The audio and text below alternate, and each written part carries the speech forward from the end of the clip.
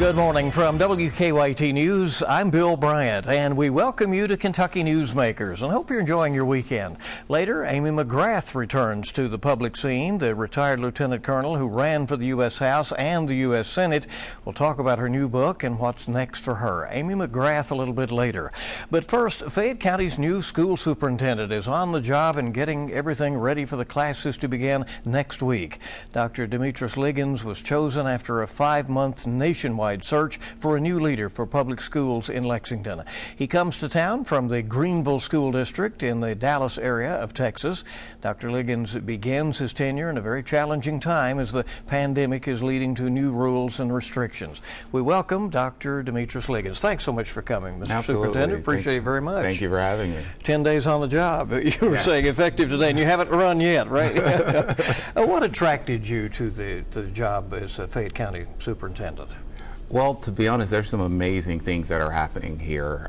Some of the programs and the choices that our families get to choose for their students in a public education environment is just absolutely fascinating to me. And there are some challenges that still exist, however. I don't think that we're doing a good enough job of reaching all of our students and all of our zip codes and backgrounds and income levels, and making sure that they're achieving at the high levels as their counterparts. And so really just I felt like with all of the amazing things going on, as well as the things that fit my skill set that were still a need, would be a great fit. You started as a as a teacher before you were a superintendent. I did, yes. At my core, I am a teacher. That's who I am. And I think even leadership is about teaching and growing other leaders. And so I was a classroom teacher, then became an assistant principal, then a principal at elementary, middle, then high school. And so I've worked my way through the system. This is a very challenging time with COVID spreading once again.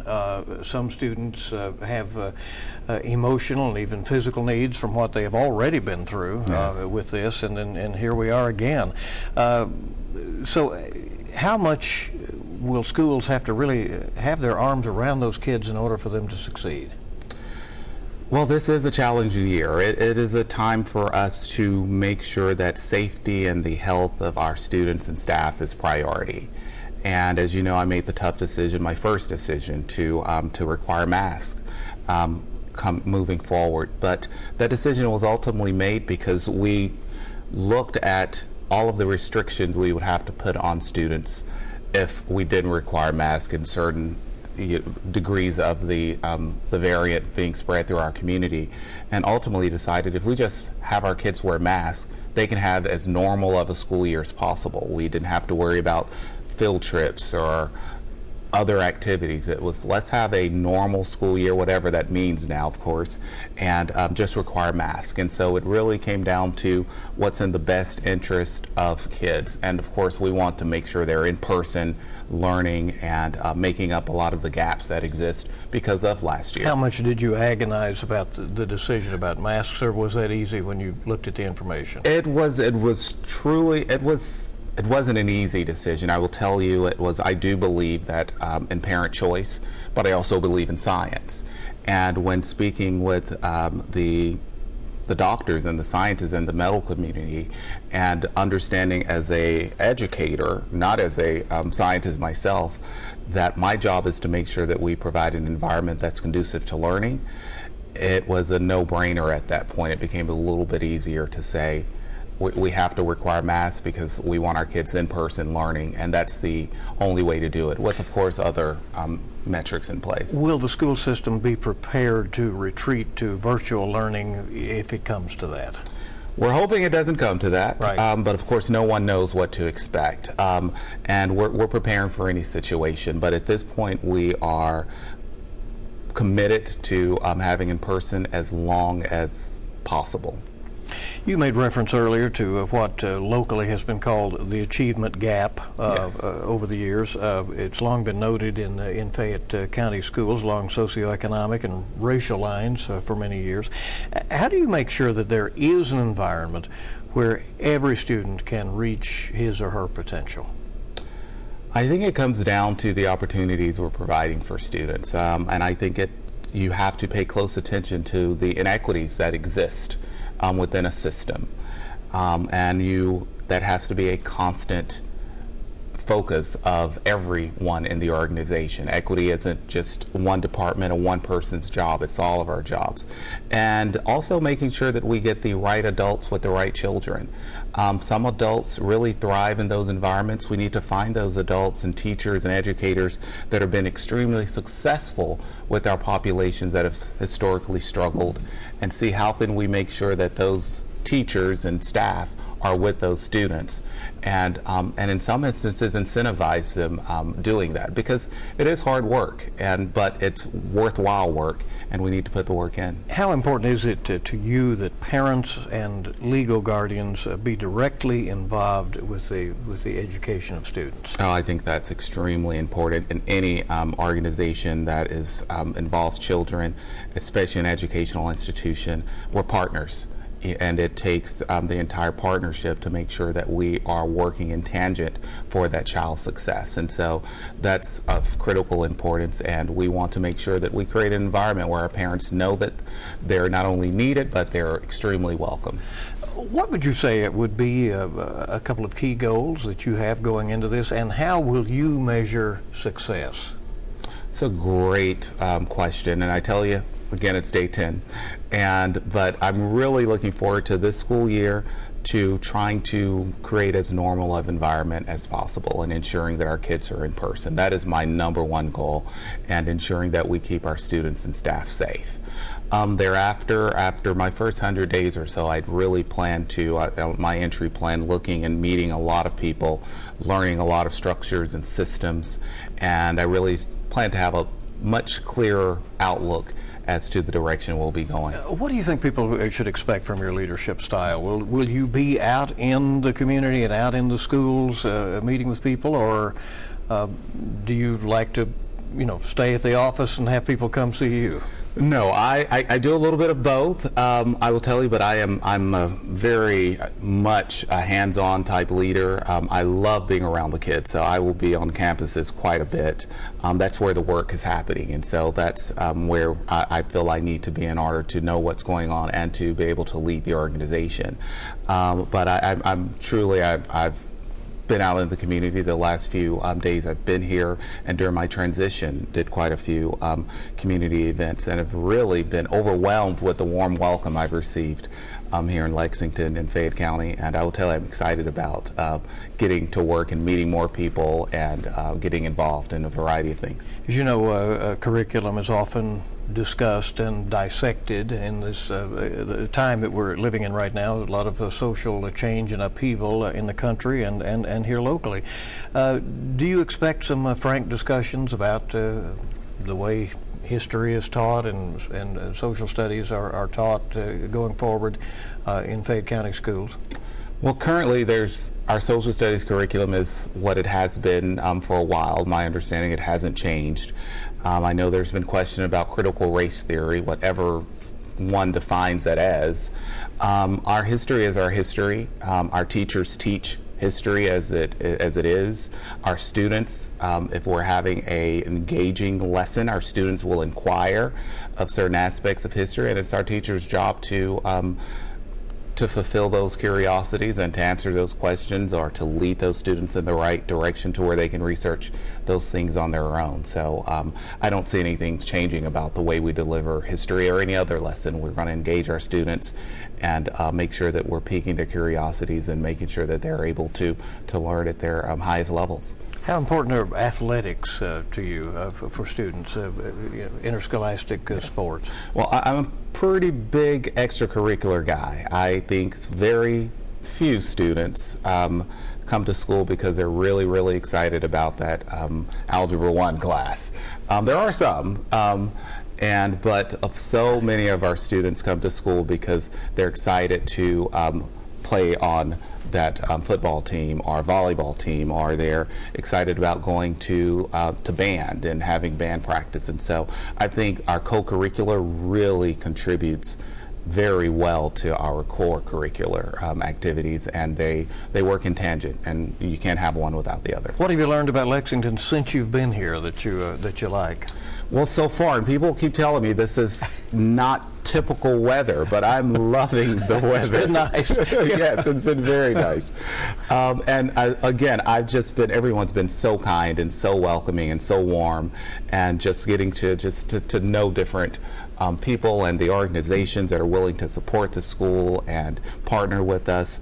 I'm really looking forward to a great time, because I think this community really embraces its schools and want to see us succeed, and that makes a huge difference. Again, 10 days on the job, but people are sometimes interested in stability, and there have been superintendent changes over the years. Do you see this potentially as long-term for you? Well, I am loving it. I have a 4-year contract. The board has given me a 4-year contract, and that is extendable whenever they decide to do so. But so far, 10 days on the job, I hadn't seen any reason to run. So I'm committed. Will you come back and keep us informed? Absolutely, we yes, appreciate sir. you coming today. Thank you very much. Thank you. I appreciate your time. Dr. Liggins, welcome to Lexington. And we're coming back in just a moment on WKYT. And Amy McGrath, who you remember made a couple of big political runs, well, she's up to some new things, and we'll be back with her on Kentucky Newsmakers in a moment.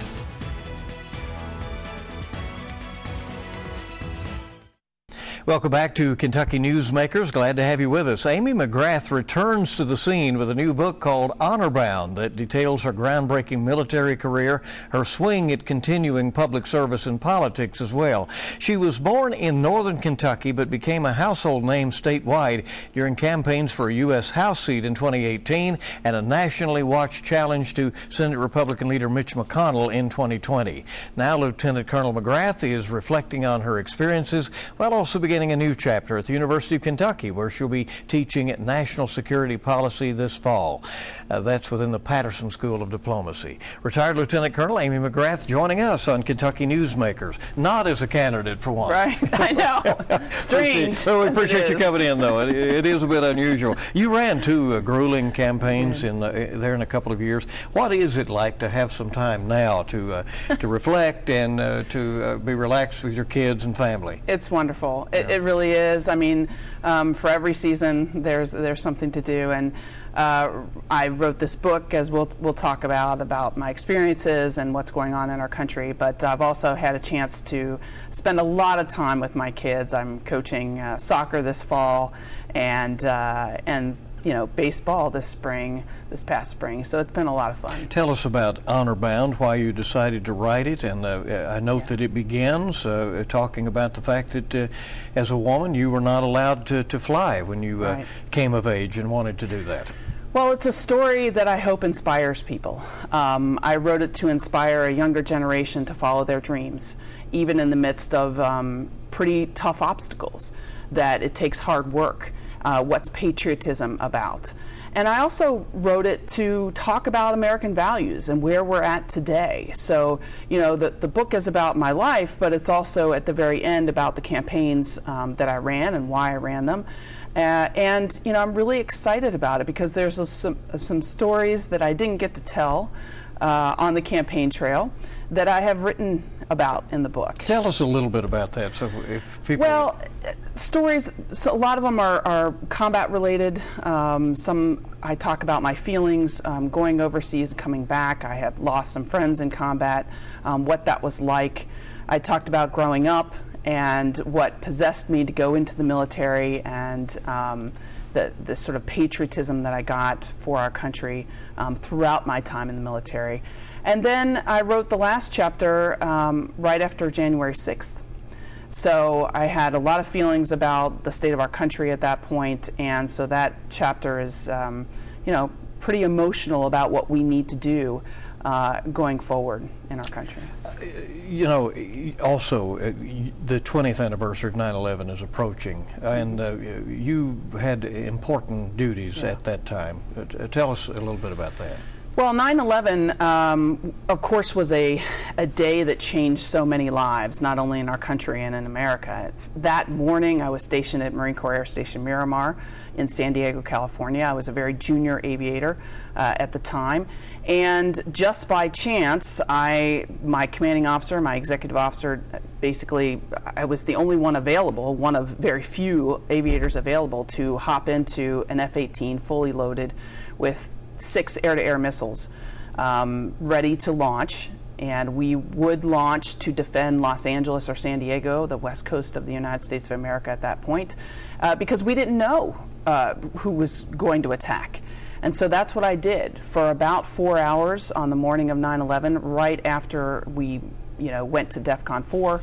I was on runway 24 left with one engine on and one engine off to conserve fuel, and then we could, if given the launch to go, we'd turn that other engine on and go. Adrenaline is no doubt flowing, but I mean, it was surreal because it was never something I imagined doing or training to do, yet this is what Uncle Sam was asking me to potentially do, and we were ready.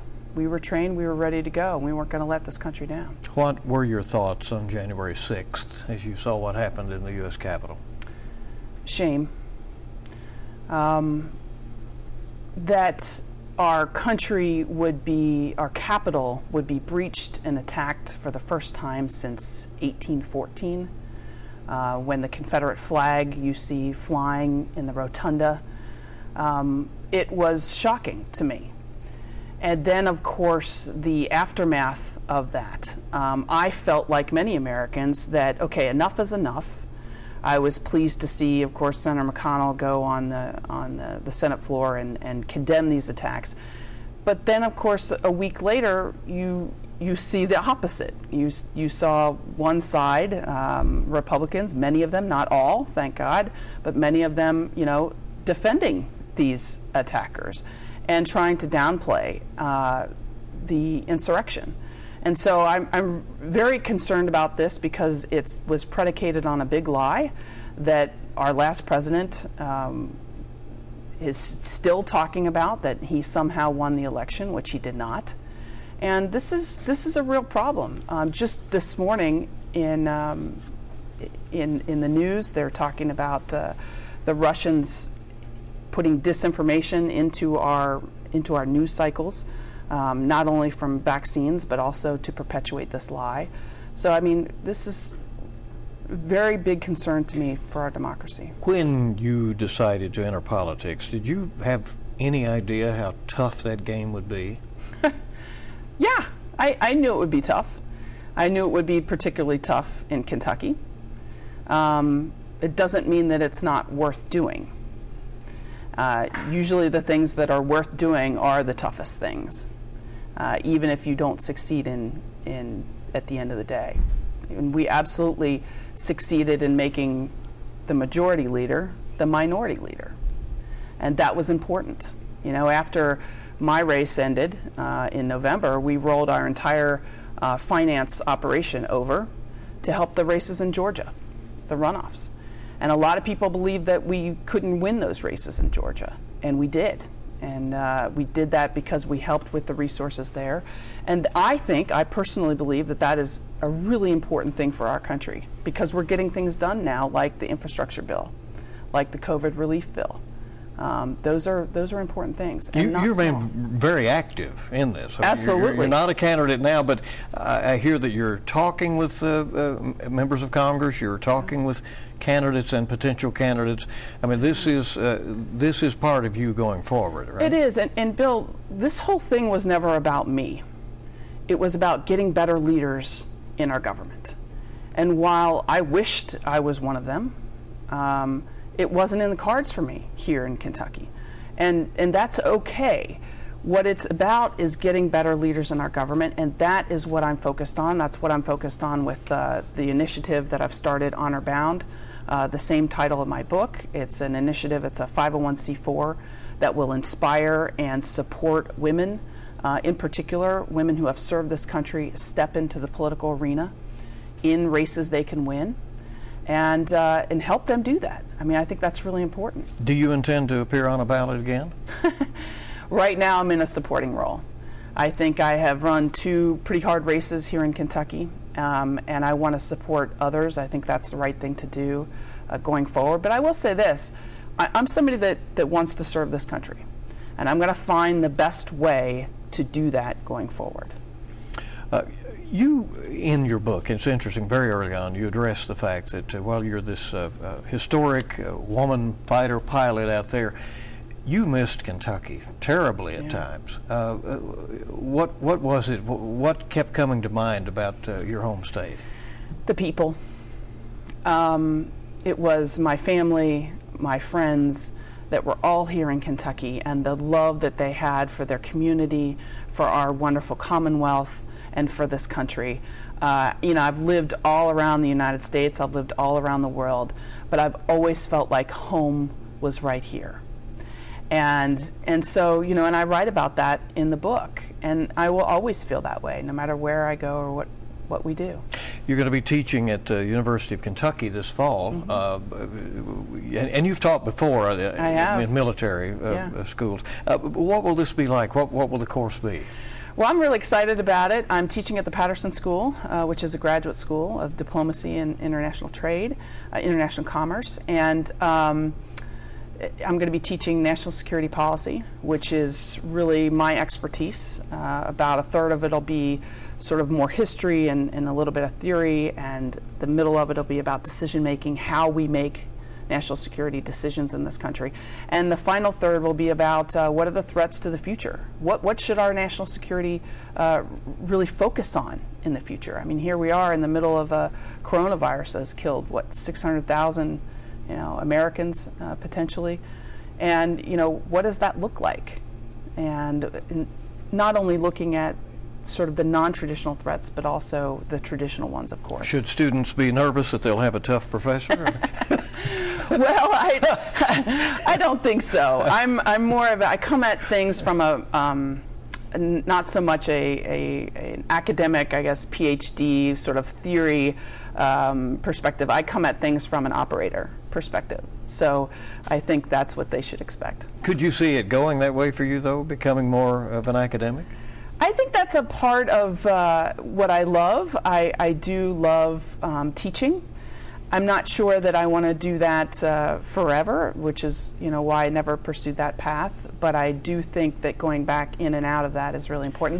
The best teachers I had, some of the best teachers I had at the Naval Academy were ones that went in and out of government. Yeah. You ran against Charles Booker last year for the Democratic nomination, and he was really charging there at the end, obviously. Do you predict he could be a formidable candidate against Republican Senator Rand Paul next year? I think it takes an enormous amount of courage for anyone to jump into the arena, and I wish Charles Booker the best in what his role is right now going up against Rand Paul. If people want to read your book, Honor Bound, how can they find it, and what will they find? Well, they can find it online at Amazon.com. They can go to my website, amymcgrath.com. I think what they're going to find is an inspirational story of American values. And I'm really excited because it talks about my life, but it also talks about a lot of the people who helped along the way. Just patriotic Americans who have influenced me, and I would love to tell people about them and their story. So it was fun to write. If they're interested in my organization that is supporting women, not only women veterans, but women who have served the country in the FBI, CIA, etc., AmeriCorps, to get into office, then it's honorboundamericans.com. You enjoyed writing this book, and then you also did the audio part. I did. You said that took a few days, It took 4 days in a studio, and I recommend that everybody does a memoir and reads it out loud, because it was certainly interesting. Amy McGrath, good to have you come by. We appreciate it, Lieutenant Colonel, you being with us today, and in less than the pressured environment of the campaigns where you've been here before. We appreciate it. Thanks. We'll be back on WKYT's Kentucky Newsmakers in a moment.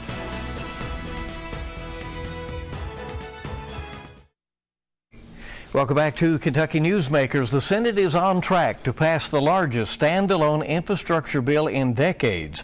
The bipartisan deal is a major feat in this highly polarized government in Washington. But can lawmakers get it across the finish line?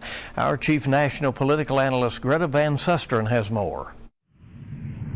Hello, I'm Greta Van Susteren, and here is your full court fast break.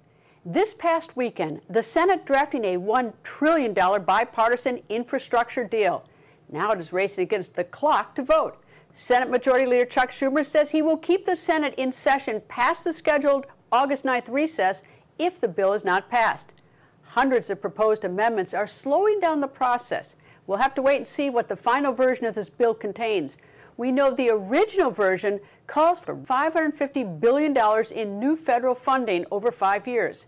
$65 billion would go towards expanding broadband. $73 billion would modernize the electric grid, and nearly $8 billion would create a federal network of electric vehicle charging stations.